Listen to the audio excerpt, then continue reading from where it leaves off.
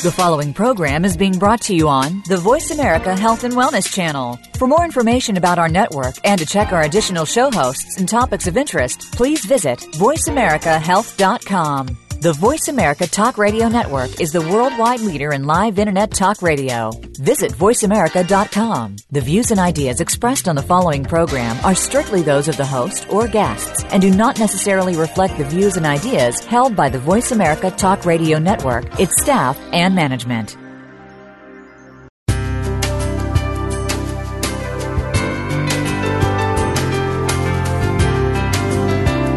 Good afternoon and welcome to Frankly Speaking About Cancer with the Cancer Support Community. Your host is Kim Thiboldeaux, President and CEO of the Cancer Support Community. This hour is designed to inspire, inform, and to help you live better with cancer. Now, here's your host, Kim Thiboldeaux.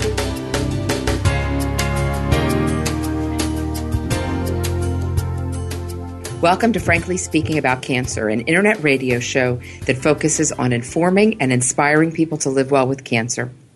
I'm Kim Thiboldeaux, President and CEO of the Cancer Support Community. The Wellness Community and Gilda's Club have united to become the Cancer Support Community, one of the largest providers of cancer support in the United States and around the world. Our services are offered at more than 100 locations worldwide and online at www.cancersupportcommunity.org. Our episode today is being brought to you in part by Celgene, Lilly Oncology, and Onyx. Nutrition and exercise are two factors that people do have some control of during their cancer journey. Our guests today are two experts that have dedicated their careers to educating people on the importance of a healthy and active lifestyle, especially as it relates to cancer. I just want to note that before embarking on any diet or exercise program, you should first consult with your doctor, consult with your healthcare team. It's important that you do that. We're going to share some great information today, but if you're thinking about starting a new program, please talk to your doctor. I'm very pleased to have with us today nutrition expert Alice Bender, and a little later in the show we'll be joined by fitness expert Carol Michaels. Alice Bender is the Associate Director of the American Institute of Cancer Research and has provided nutrition education and counseling for over 25 years. She translates the science of cancer prevention through diet, weight, and physical activity into practical advice. Through AICR's Health Professionals Program, she helps providers in many settings stay up to date on how the research on lifestyle decisions links to cancer prevention and survivorship. Welcome to the show, Alice. Thank you. Alice, let's start by telling our listeners a little bit about your great organization, the American Institute of Cancer Research. Can you tell us a little bit about AICR, what you guys do there? Sure, that's great. At AICR, really our mission and our passion is to help people lower their risk for cancer through everyday choices about what to eat and how much to move. Our focus is on diet and physical activity and weight and how those lifestyle factors impact risk for a number of cancers. We fund research, we interpret the evidence, and we use those conclusions and recommendations to help educate Americans and health professionals like doctors, nurses, RDs, your healthcare team about the steps that we can all take to reduce our risk. We know that around 374,000 cases of cancer per year could be prevented, and it's about 13 different cancers that are affected by diet and weight and physical activity. But we know if every American were to choose, a healthier lifestyle, we could prevent a lot of cancer cases. Say that number again, Alice. How many cancers? It's around 374,000 cases of cancer every year. And if people were, if everyone were at a healthy weight, if they ate a healthy diet and stayed physically active, that's our estimate in terms of, the number of cases that wouldn't have to happen here in the U.S. Okay, so let's drill down. Let's drill down on that a little bit. I think this is a topic that we could spend days talking about, and I can tell you, Alice, and you know this, but it's a topic that our listeners have a great interest in, and I know we are limited in our time together, so I want to make sure we get to some of the core issues. And in a few minutes, we're going to share with you some questions from some of our followers on Facebook and Twitter, and have you answer those specifically. But let's start with a broader question. Tell us at AICR, in the world of cancer and nutrition, what are you learning about nutrition as it relates to cancer? I mean, I think you just threw out a pretty staggering statistic about cancers that could be prevented just based on diet and exercise. Tell us a little bit more about that science. What do we know, and sort of what's the link between diet and exercise and cancer? Okay. Well, there's been about 30 years of research. AICR started in 1982, and at that time it was considered a little bit crazy to think that these factors might have, anything to do with cancer risk. So over the years, we've really seen some exciting research in that area. Early on in the 1980s and the 1990s, the research really focused on food components, things like, the mineral selenium, fiber, broccoli and sulforaphane, phytochemical in broccoli, lycopene in tomatoes. I think a lot of people would be familiar with that, and resveratrol in grapes. Those were some of the food components that researchers were looking at in the lab with animal studies and finding that they were doing some pretty amazing things in cells. But, as the research went on, and by 2000, early 2000s, new research was really finding links that were broader than that, looking at things like body fat and how that affected cancer risk, and learning about red meat and alcohol. And at that point, interest in physical activity was growing as well. And so what they were finding was that these components were really interesting, but it was really probably the way that they work together in the whole foods. And so now we've sort of come back to let's look at whole foods. For a while people were thinking maybe supplements would be helpful, but that research has been sort of disappointing. And, in looking at the overall body of literature, it seems to be pointing to really it's our overall diet. It's what we eat day in and day out, and that a plant-based diet and eating whole foods and, trying to eat in a really healthy way, keep yourself at a healthy weight and be active, that these are really the things that link to lower cancer risk. So it's not that those food components aren't important. It's just that by themselves, they aren't going to do anything. We need them. We need sort of the synergy of our whole diet of eating foods together. So that's let's drill down. Yeah, I think it's really helpful, Alice, in terms of just trying to make these understand that the connections and the fact that there is a lot of data, a lot of research, a lot of literature to support these connections that you're describing. Let's break it down a little bit further, kind of unpack this idea of really what are the major components of a healthy diet. You keep using the term whole foods, and I think people think of maybe that kind of a fancy supermarket that and so I think that we talk about broccoli, we talk about grapes, we talk about can we break down a little bit what are these sort of essential and major components of a healthy diet? How do people start to think about that? What are some of the specific things that people can try to incorporate into their diet to achieve some of that healthier lifestyle? Right. Okay. So we know, based on our recommendations, which is based on the evidence, we know that when I talk about a plant-based diet, what I'm really talking about is a diet with plenty of fruits and vegetables, whole grains, beans, legumes, nuts, those kinds of things, with a limited amount of animal foods in your diet. And we have a great visual image that we use to help tell people about this diet. We call it the New American Plate. It's been around for about 15 years, and it's a great way to just, you can look at your plate and you can see what a healthy cancer preventive diet looks like. And what, the way that we explain it is fill at least 2/3 of your plate with these plant foods like fruits and vegetables, whole grains, beans, and nuts. For example, you might put on your plate, you might have a green salad with mixed vegetables in there. You might include a whole grain pasta that is mixed with, some summer vegetables right now. You might want to look for zucchini and tomatoes and eggplant and basil. And so those foods would take up most of the plate. And then that leaves, a third or less of your plate for things like fish or chicken, or if you want to eat a little red meat. If you are not a meat eater, you could add a bean dish or a lovely lentil loaf or something like that to really round that out. So that's a really easy way to just take a look at your plate and say, is this a healthy diet? Is this a good diet that will, help lower my risk for cancer? Mm-hmm. And along with that, it's really important to try to stick with foods that are mostly unprocessed or minimally processed. So fresh foods or plain frozen vegetables and fruits. You might even look for some canned foods without a lot of added salt or added sugar. In short, try to keep foods as close to the original form as possible. Not everything needs to be raw or, exactly as it comes, but just trying to limit the amount of foods that have a lot of extra added calories to it. Mm-hmm, mm-hmm. And then when it comes to beverages, things like, water, unsweetened tea, coffee, things that don't have a lot of added sugars to them as well, and limit things like sugary drinks because we know that those contribute to overweight and obesity.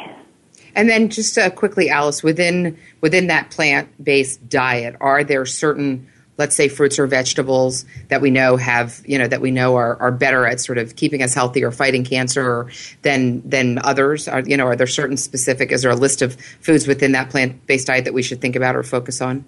Well, really looking for trying to get as many colors in your diet as possible is a great way to think about that. And we talk about non-starchy vegetables because they are lower in calories. So things like, as I mentioned, like greens and tomatoes and carrots, those kinds of things that don't have a lot of starch in them. Now, there's definitely room for starchy foods too, but if you can try to focus on the really colorful non-starchy vegetables, that's a great place to start.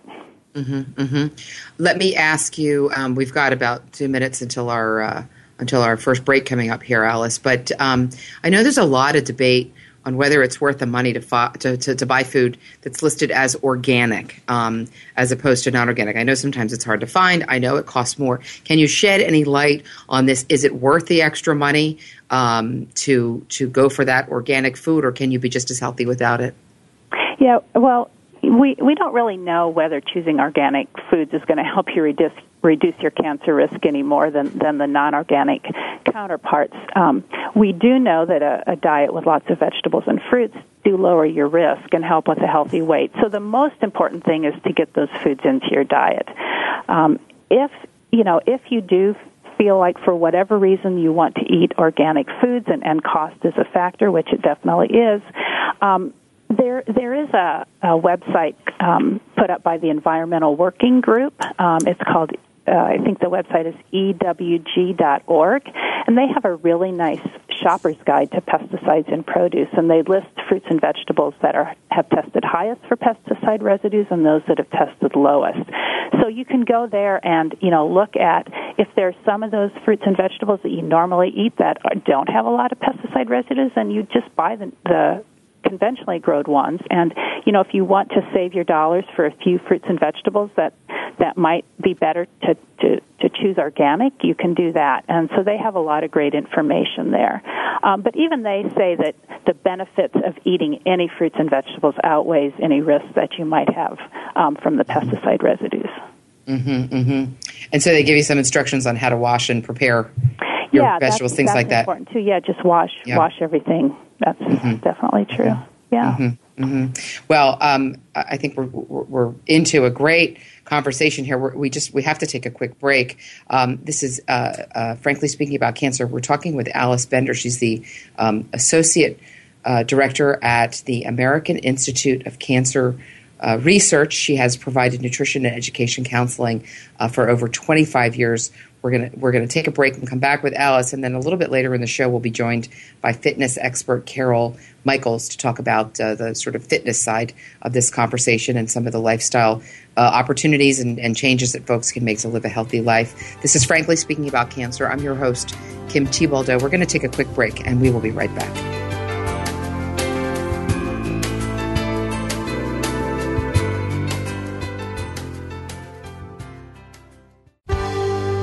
Your life, your health, your network. You're listening to Voice America Health and Wellness. Cancer. It's a lonely word. Terms I don't understand. Choices I never thought I'd have to make. But there is hope and help. Support from cancer survivors. Links to research and clinical trials. Help with finances and access to care. All behind you at Break Away from Cancer, created by Amgen to empower cancer patients. The cancer support community is proud to be a partner of Breakaway from Cancer. Hi, I'm Nick Nicolaides, President and CEO of Morphotek, and we're delighted to be a sponsor of Cancer Support Community's Frankly Speaking About Cancer series.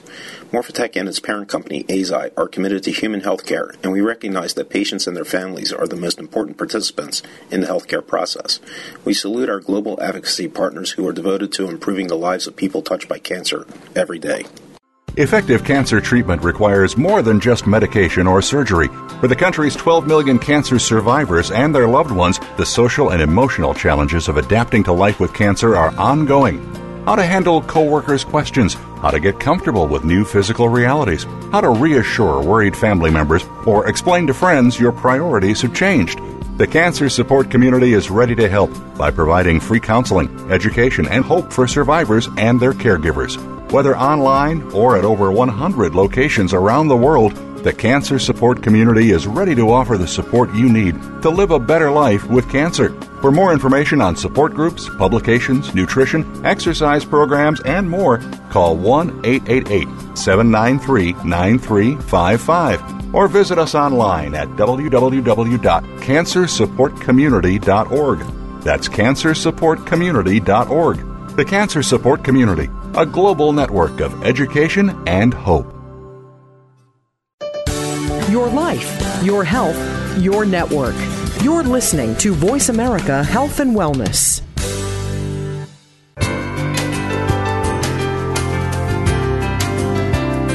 You're listening to Frankly Speaking About Cancer with the Cancer Support Community, an inspirational program offering the resources you need to live a better life with cancer. Now here's your host, Kim Thiboldeaux, President and CEO of the Cancer Support Community.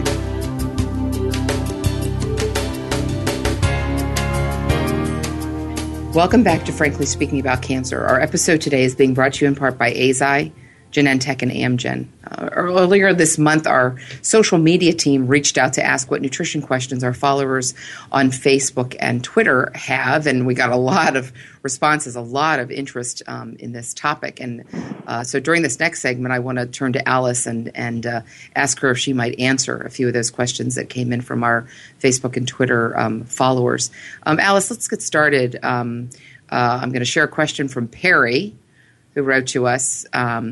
Is there any reason to go out of my way to buy and eat things like goji or acai berries, or is a quote-unquote normal diet of whole grains, fruits, veggies, and lean meat supportive enough to my health? And I think Perry, makes a good point. We're always seeing on the news and on these different TV shows and in the newspaper, this is the next greatest thing to prevent cancer or to live healthy or to lose weight or what do we know about some of those things, Alice, and how do we keep track of the facts? Yeah, okay. So the short answer is it's not necessary to purchase those exotic foods for good health.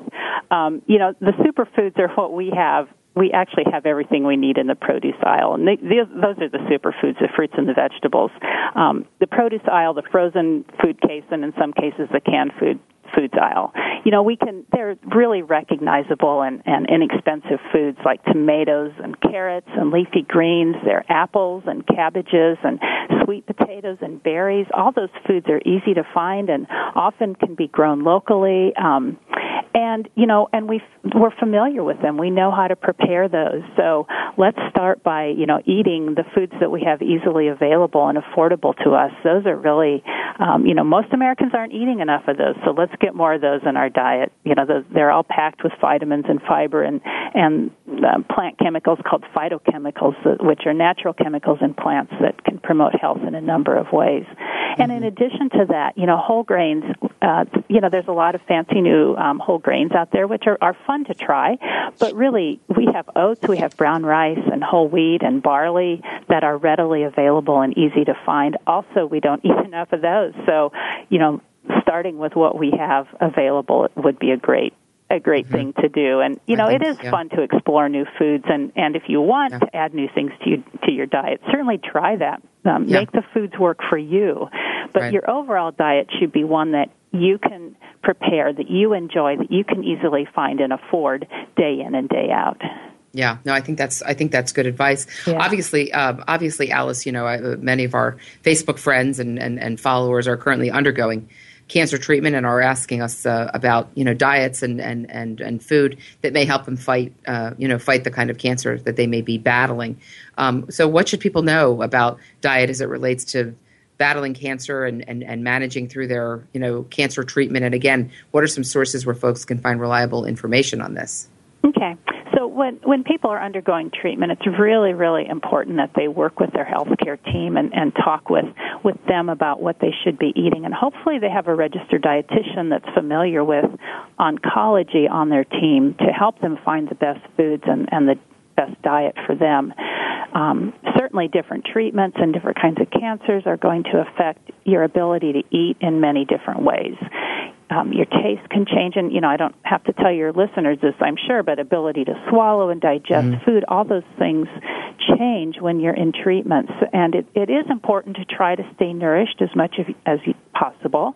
If you can use, the normal foods that you eat, that's great, but sometimes you're going to need some special foods or some supplements or some special products just to help with calorie and nutrient needs. So really getting individual help from a health professional is the way to go.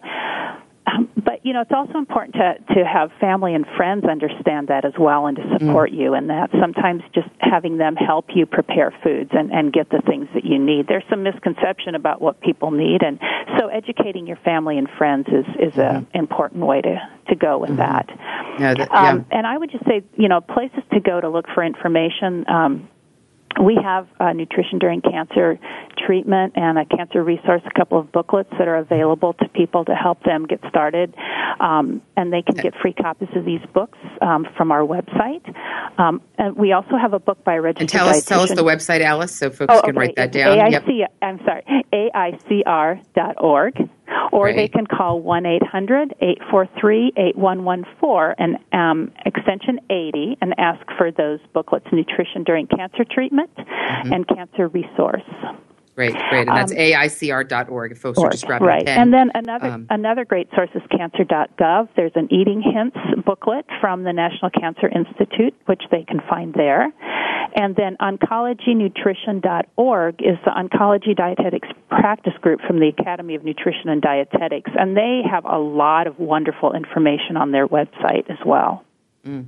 Let me jump to another question from one of our Facebook followers here. This is from Marie, who wrote, what cooking methods destroy cancer-fighting compounds in foods? And then she goes on to a second question. Can the separation of fats and carbs in meals contribute to lower cancer risk? I think those are two really great questions. Yeah. Tell us for a minute quickly, Alice, about cooking methods and then what we eat and how we eat it together. Does that matter? Okay. So basically, the cancer-fighting compounds in our food really act differently. So there's really no one answer to that first question. I mean, we know, for example, that heat destroys some vitamin C and that B vitamins you lose in water. So, keeping minimal cooking times is important. But we also know that when you cook tomatoes, it makes the lycopene in there more available to our body. And that eating a little bit of fat with vegetables that are high in carotenoids can help your body absorb those carotenoids. So really, I would say the bottom line to that question is to just eat your foods in a variety of ways. Eat some raw, eat some cooked. Try to keep them lightly cooked. Don't boil them to death. Don't use too high a heat. And, by getting a variety and eating a mixture of foods together, you really do, like I said earlier, it's really a synergy of foods working together. So there's no evidence that separating those foods that are high in fats and foods that are high in carbs would help lower cancer risk. And eating things together may actually help. Let's go to a question that came in from Maria, who wrote, I read a lot on the subject of nutrition. Avoid GMO, microwave cooking, canned foods. How do you reconcile all of this? Eating healthy has become quite a chore. And I think that probably many of our listeners do agree with that. It just seems like there's a new headline every day. I think it really is hard for folks to keep up with that. But I want to go specifically to her question about microwaving. Do we know anything about microwaving food in plastics and any tips or what's the data tell us on that? Yeah, we don't really have any any research in that area to talk about whether microwave cooking. I mean, I don't think the evidence is there to say that it is harmful. Obviously, using the right kinds of materials are important for that. So using microwave-safe bowls and things would certainly be important. But really, eating healthy should not be a big chore. And headlines are interesting, and the studies are interesting, but by themselves, you can't change your diet based on one study. You really want to look at the overall evidence. And it sounds like Maria's really working hard to take care of herself, and sorting through the confusing information is hard. But there are some really great places to get information. Our website is one, AICR.org, but also some of the great newsletters that are out there that you can subscribe to or find online, the Harvard Health Newsletter, the Environmental Nutrition Newsletter, Berkeley Wellness. MD Anderson has great information on their website, Tufts. Just a lot of sort of the larger organizations, research hospitals, they have great websites and information for general health, but also for cancer patients as well. Let me ask you this, Alice. Yeah. We've got a couple of minutes till our break here, but we do get a lot of questions about meat, red meat versus chicken versus fish. Okay. What do we know about, those different sources of protein, and are some healthier than others? Are some bad for you? Or what do you have to watch out for between those three things, which are obviously common sources of protein in the diet? Yeah, well, really one of our recommendations is to limit how much red meat, which is beef, pork, and lamb, to limit that in your diet to 18 ounces or less of cooked red meat per week. So, that can be, you might eat a couple of ounces every day, or you might, have larger amounts 3 times a week. But if you eat red meat, to limit it to 18 ounces or less per week. And then processed meat, things like bacon and sausage and ham and, lunch meats, those things we encourage people to eat very rarely. I mean, avoid it, or just eat on special occasions, because that, if eaten regularly, does increase risk for colorectal cancer. And that's the same thing with red meat. Too much red meat also increases risk for colorectal cancer. Our research looking at chicken and fish, we didn't find any increased risk for that, nor have we yet found any, decreased risk for including those foods in your diet. But, they don't have that heme iron that may be the risky factor for colorectal cancer. So eating those foods for your protein sources most of the time, if you're not vegetarian, is a great way to go. And then for those who are vegetarian, obviously those legumes, those beans are an important source of protein. Yes, absolutely. Yeah.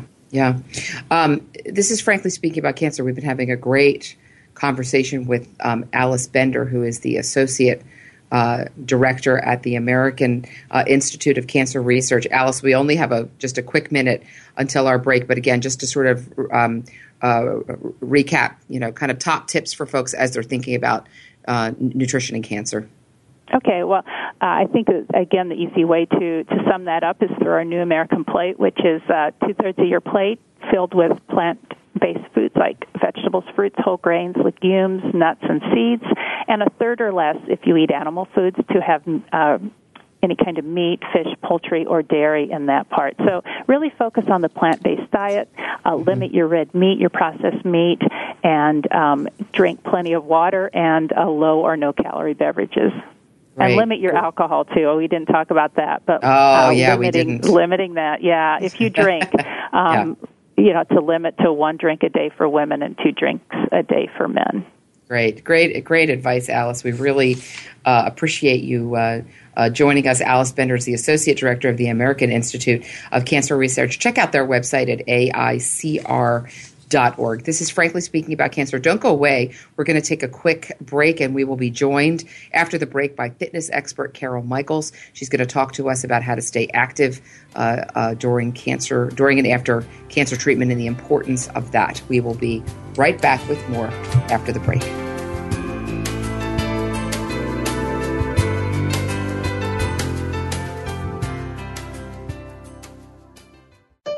Opinions, options, answers. You're listening to Voice America Health and Wellness. Cancer Support Community is proud to be a partner of Magnolia Meals at Home, a new pilot program that aims to help patients by providing nourishing meals to households affected by breast cancer so loved ones can spend more quality time together. This program is currently available in and around 2 pilot cities, Andover, Massachusetts, and Woodcliff Lake, New Jersey. Participants will receive 1 delivery of meals every month for up to 6 months when enrolled in the program. Each delivery includes up to 7 meals designed to help meet the nutritional needs of people living with breast cancer and 10 meals for family members. This novel program is brought to you by the AZI Women's Oncology Program, Magnolia, Cancer Care, the Cancer Support Community, and Meals on Wheels Association of America. To find out if you or loved ones are eligible, visit online at www.magnoliamealsathome.com. or call 617-733-5848. People living with breast cancer often find it difficult to ask for help, and many of the people in their lives want to help but don't know how. During National Breast Cancer Awareness Month, Cancer Support Community is proud to support Meal Train sponsored by Magnolia, which utilizes mealtrain.com, a free shared online calendar to streamline the process of giving and receiving meals for families coping with breast cancer. Help us reach our goal of 1,000 new breast cancer-specific meal trains this October. To learn more, visit mealtrain.com/MMT and enter the code MagnoliaB, or visit us at cancersupportcommunity.org. Opinions, options, answers. You're listening to Voice America Health and Wellness.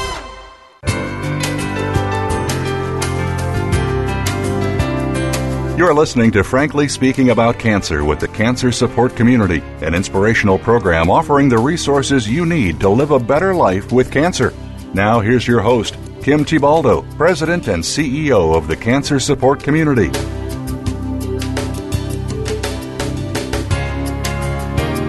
Welcome back to Frankly Speaking About Cancer. Today's episode is being brought to you in part by AstraZeneca, Millennium, the Takeda company, and Purdue Pharma. I'm Kim Thiboldeaux, and today we're talking to people who have dedicated their lives to the wellness of people living with cancer through both nutrition and exercise. We are now joined by Carol Michaels, who is the founder and creator of Recovery Fitness. Carol is a health and wellness expert with more than 17 years of experience and is committed to helping people improve their quality of life through physical activity. Her mission is to help people get fit and learn how to live healthy lifestyles during and after cancer treatment. Carol is an award-winning leader in the fitness industry and known for her unique, creative, and fun exercise programs. Welcome to the show, Carol. Thank you so much. Thank you for having me. Carol, could you tell us a little bit more about what you do and what kind of clients you work with and really what motivated you to get into this world? Yes. I'm a cancer exercise specialist, and I started off as a fitness professional almost 20 years ago, and I noticed at that time that cancer survivors want to recover from surgery and treatment and want to be able to return to the things that they enjoy. So with that in mind, I created the Recovery Fitness Cancer Exercise Program, and this program combines the most effective exercises from ballet, stretching, traditional strength training. The exercise program is designed for all fitness levels and for most types of cancers after receiving medical clearance. So before anyone starts an exercise program, you must get clearance from your health professional. The exercise program that I do can be taught individually or in a small group format. And my small group format actually is very unique because the camaraderie of the support of the group becomes a support group in effect, and this makes taking care of health enjoyable and fun. For example, after a tram flap or a lat flap or other reconstructive surgery, it's helpful to exercise with a group of people that have had similar initial concerns and limitations. Oh, that's a great context, Carol, for the conversation. Really interesting information. Carol, tell us what we know about really why someone should exercise during their cancer experience, after their cancer experience as a survivor? What are the benefits? What do we know? What does the science tell us? Yeah, well, it tells us that there are really so many side effects from surgery and treatments that exercise can help. So there are just so many benefits. For example, during and after treatment, many survivors are fatigued. There's just this persistent fatigue. They're weak. There are deficits in strength, loss of range of motion. Now, all the studies have shown that during chemotherapy, exercise can actually increase fitness and increase energy levels. So that was really important information. But before those studies were done, people would just really rest. And now it's proven that exercise can help with the fatigue that is such a common side effect. Exercise can increase strength, aerobic capacity, flexibility, and all the problems that go along with a cancer diagnosis. Some of the other problems we see are decrease in posture, balance. Exercise can increase your strength and flexibility. So when someone starts an exercise program, we do a range of motion measurement to see how much flexibility is lost, and right away start with some flexibility training and relaxation breathing. We then, after range of motion is where it should be, we add a strength training to increase muscle mass, because that is something which can decrease after surgery and treatments. And we also do many times see osteoporosis as a side effect. So exercise increases energy levels and endurance, and not only do you improve physically, but also mentally, because so many times stress, depression, anxiety, sleep disturbances go hand in hand with a cancer diagnosis. So this also can be reduced with exercise. And then there is the weight control component, and there is a correlation with increased weight and increased cancer recurrence. So exercise helps in weight control, which is crucial to a good recovery. Mm-hmm. So with all these benefits of exercise, it's so important for a cancer survivor to make sure they do get into a good exercise program. Yeah. Carol, we had a chance to reach out to our Facebook and Twitter followers to see if they had any specific questions for you. And, we learned that many of them are concerned about how to exercise if they've had, maybe problems with their back, problems with their legs, maybe if they have had some surgery. They sort of have this will and desire to start an exercise program, but they're concerned about, how to do it safely. So how would you suggest approaching exercise in a safe way, especially if, this is new to somebody and they've been through some of the effects of cancer and cancer treatment, but they really do want to get started? What's a safe way to get started? Right. So one of the first things to do, as I mentioned earlier, you really do need to have medical clearance and, make sure there aren't any secondary issues. So, for example, one common side effect that we see very often is neuropathy, and that's basically a side effect from chemotherapy where there is damage to the nerves. It can be really anywhere, typically in the arms or the legs. So one of the things we add is balance training. That really becomes a key aspect of an exercise program, and something that we try to add in right away, because the neuropathy can affect the toes and the feet, and balance can be affected. So we always have to modify exercises to make sure they're safe. And for example, if someone is used to walking on a treadmill as their aerobic exercise, we'll usually substitute that for a stationary bicycle. Another thing we heard from our listeners, Carol, is that when you're living with cancer, just hearing the word exercise may make you panic. I mean, you talked about the fact that one of the more common side effects of cancer treatment is fatigue, and that, traditionally we would have thought, well, if you're fatigued, you just rest. But we've learned that sometimes exercise can be a good method to help you combat the fatigue. But when just the idea of it seems so overwhelming to people, what do you say to these cancer survivors when they're just sort of starting out on a program, want to incorporate that? Right, I know. When some people hear the word exercise, they immediately think of a difficult gym class or a boot camp. But the exercises in my program are very, very gentle, very safe, and very effective, and they're not high intensity. So to really start moving after surgery, the best thing is start walking, even if it's indoors. So I always recommend perhaps just walk up and down the hall, walk around your house. This will help regain strength.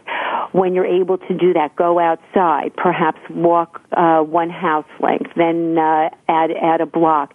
It's always ideal to start with an exercise buddy. This way it will give you a little bit more confidence, especially if fatigue is an issue. But you start to walk small distance, gradually increase. Then also add relaxation breathing, which can be done anywhere. Stress is such a big component of a cancer diagnosis, so any type of relaxation exercise is very, very important. So after relaxation breathing, and after you start walking and are able to at least walk for 10 or 15 minutes, it's a good idea to start adding the stretching component to help stretch out some of the areas that have been tightened and muscles that have been shortened due to surgery.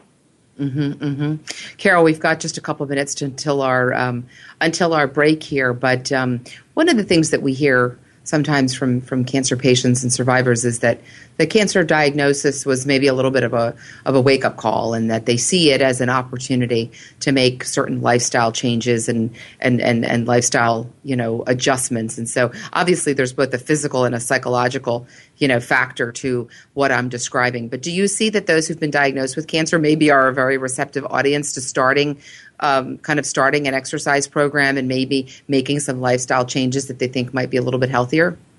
Yes, absolutely. Unfortunately, sometimes it does take cancer diagnosis for a wake-up call.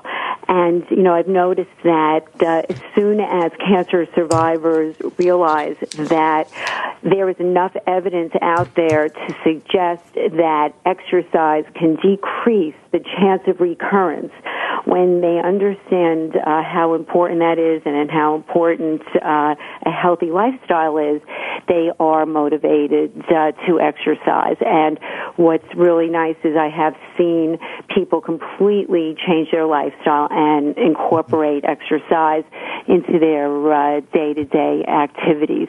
And, at first you just try to break up the exercise sessions into smaller sessions if fatigue is an issue, and just use your common sense, listen to the body, be physically active when you have the most energy. Again, having a walking buddy or a exercise group is great for motivation and reinforcement. Great. I think it's just great tips, great advice for our listeners. We're talking to Carol Michaels, who is the founder and creator of Recovery Fitness. Carol is a health and wellness expert with more than 17 years of experience and is committed to helping people improve their quality of life through physical activity, and really working quite a bit with cancer patients, during, through, and beyond their cancer treatment. This is Frankly Speaking About Cancer. We've got a lot more to discuss with Carol about cancer and exercise, so please don't go away. Stay with us. We'll be right back.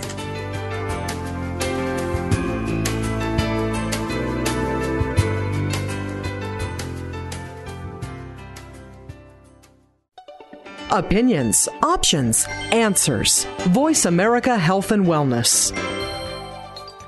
Effective cancer treatment requires more than just medication or surgery. For the country's 12 million cancer survivors and their loved ones, the social and emotional challenges of adapting to life with cancer are ongoing. How to handle coworkers' questions, how to get comfortable with new physical realities, how to reassure worried family members, or explain to friends your priorities have changed. The Cancer Support Community is ready to help by providing free counseling, education, and hope for survivors and their caregivers.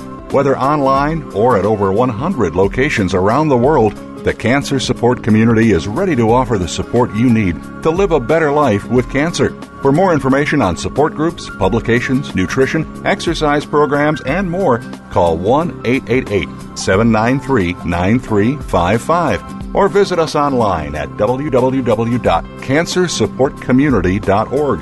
That's cancersupportcommunity.org. The Cancer Support Community, a global network of education and hope. Cancer. It's a lonely word. Terms I don't understand. Choices I never thought I'd have to make.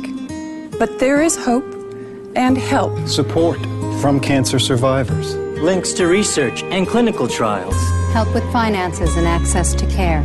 All behind you at Breakaway from Cancer, created by Amgen to empower cancer patients. The Cancer Support Community is proud to be a partner of Breakaway from Cancer. Hi, I'm Nick Nicolaides, President and CEO of Morphotek, and we're delighted to be a sponsor of Cancer Support Community's Frankly Speaking About Cancer series. Morphotek and its parent company, Eisai, are committed to human health care, and we recognize that patients and their families are the most important participants in the healthcare process. We salute our global advocacy partners who are devoted to improving the lives of people touched by cancer every day. Your life, your health, your network. Voice America Health and Wellness.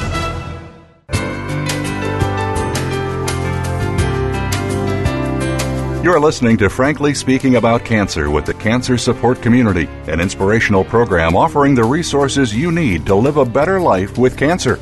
Now here's your host, Kim Thiboldeaux, President and CEO of the Cancer Support Community.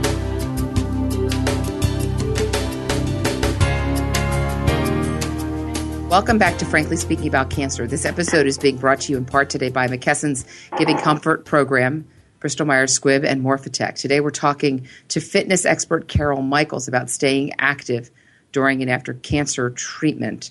Carol, there are certainly side effects of cancer and its treatment that could make being physically active a challenge. And we may have some folks who are just joining us now to hear the conversation. But can you tell us more about some of the more common side effects and the kinds of activities that can help, or how folks can really create a specific program for them, even if they are dealing with some side effects?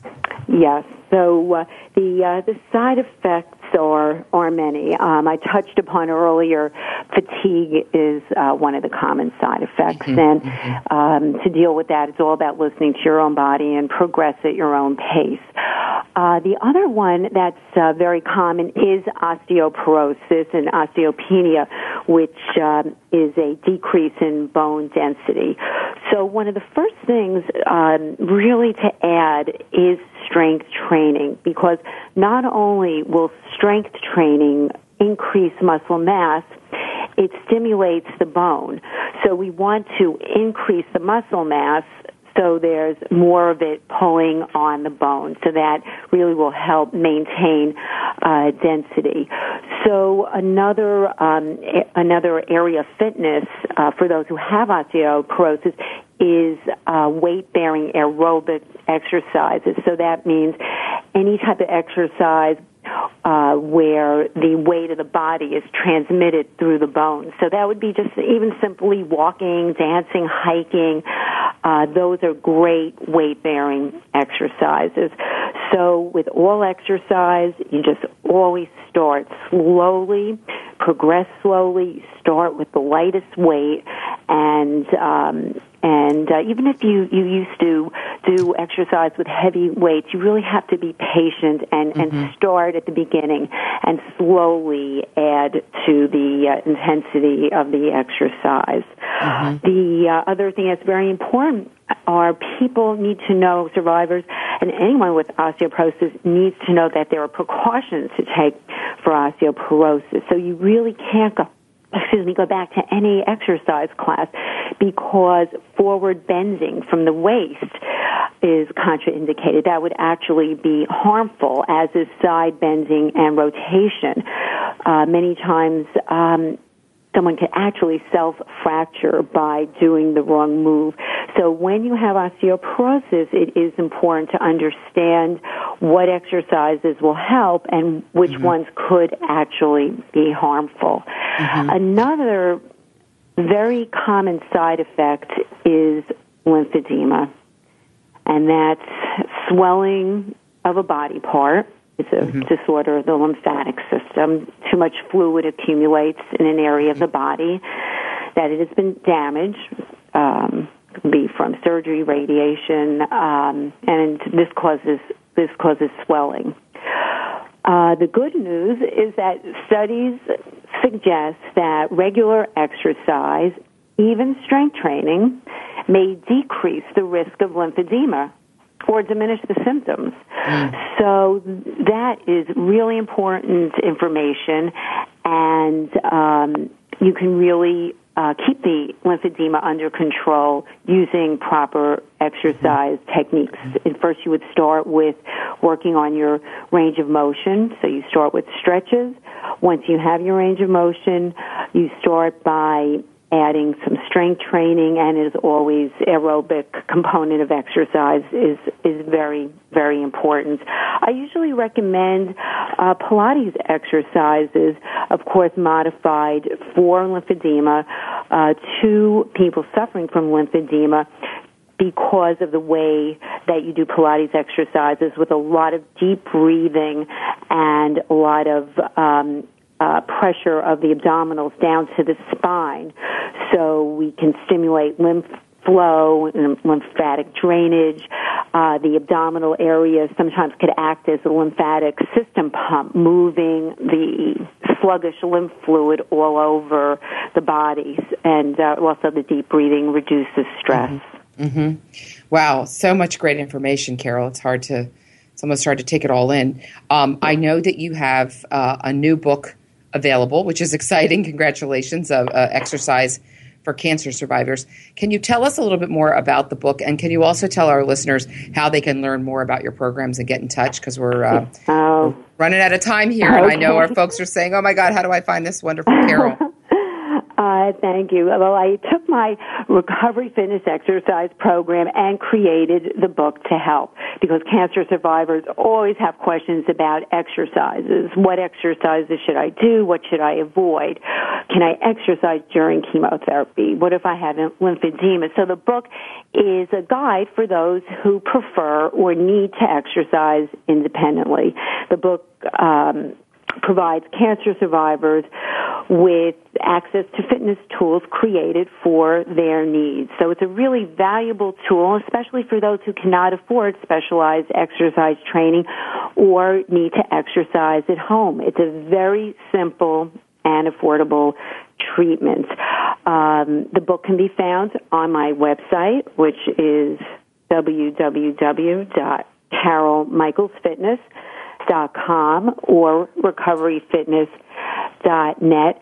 And your listeners are welcome to email me with any questions they may have on exercise. My email is caroljmichaels@gmail.com. That's great. Very generous, Carol. We really do appreciate that. Just again, coming towards the end of the show, but quickly, Carol, I know there are some people, who live in areas that where they may not have these kind of specialized exercise programs, or maybe their budget or schedule does not allow for them to join a gym. Maybe people are thinking, gosh, I have to go to a special place. I have to buy special clothes. I have to do, Can you just a couple quick tips about how to exercise safely at home and really start a program within your home, within your neighborhood, so that it's, I think it's important that folks listening today know that this is accessible to everyone, regardless of where you live. Right. Well, some cancer exercise specialists work with people through Skype, so that's a good option. And then, of course, just to start off, you can just walk a few minutes daily, slowly increasing the time right near your house, adding your relaxation breathing. But the best advice that I can give, if you don't have a program near you, is to exercise using specially made DVDs for cancer survivors. A lot of people prefer to exercise in the comfort of their own home. You don't have to deal with conditions of perhaps a person near you having a cold and the immune system could be compromised. You can exercise when it's convenient and when it works for your own schedule. And this way at home, if you're taking care of kids or your parents, you don't have to pay for any type of babysitting services. So there are actually some benefits to exercising at home, and DVDs are a great way to do this. Improved exercise compliance through DVD can really improve your physical well-being. No, that's great. I think that's great advice for our listeners. I want to thank you, Carol, for being here on the show today and for the important work you're doing to help those living with cancer. Again, these are topics, diet and exercise, that are of great interest to people, and really a way that people can be empowered and take some control through the cancer journey.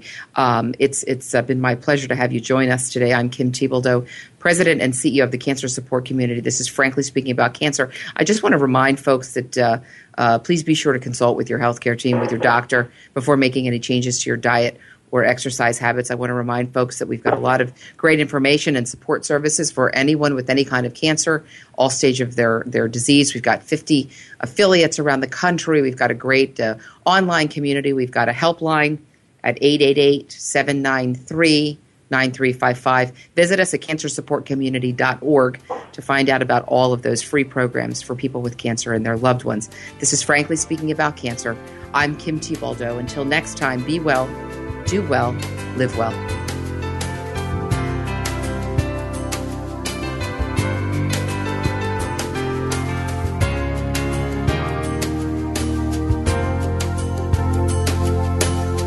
Thank you for joining us for Frankly Speaking About Cancer with your host, Kim Thiboldeaux. We're here for you every Tuesday afternoon at 1 p.m. Pacific Time and 4 p.m. Eastern Time on the Voice America Health and Wellness Network. In the meantime, stay connected online at cancersupportcommunity.org. That's cancersupportcommunity.org.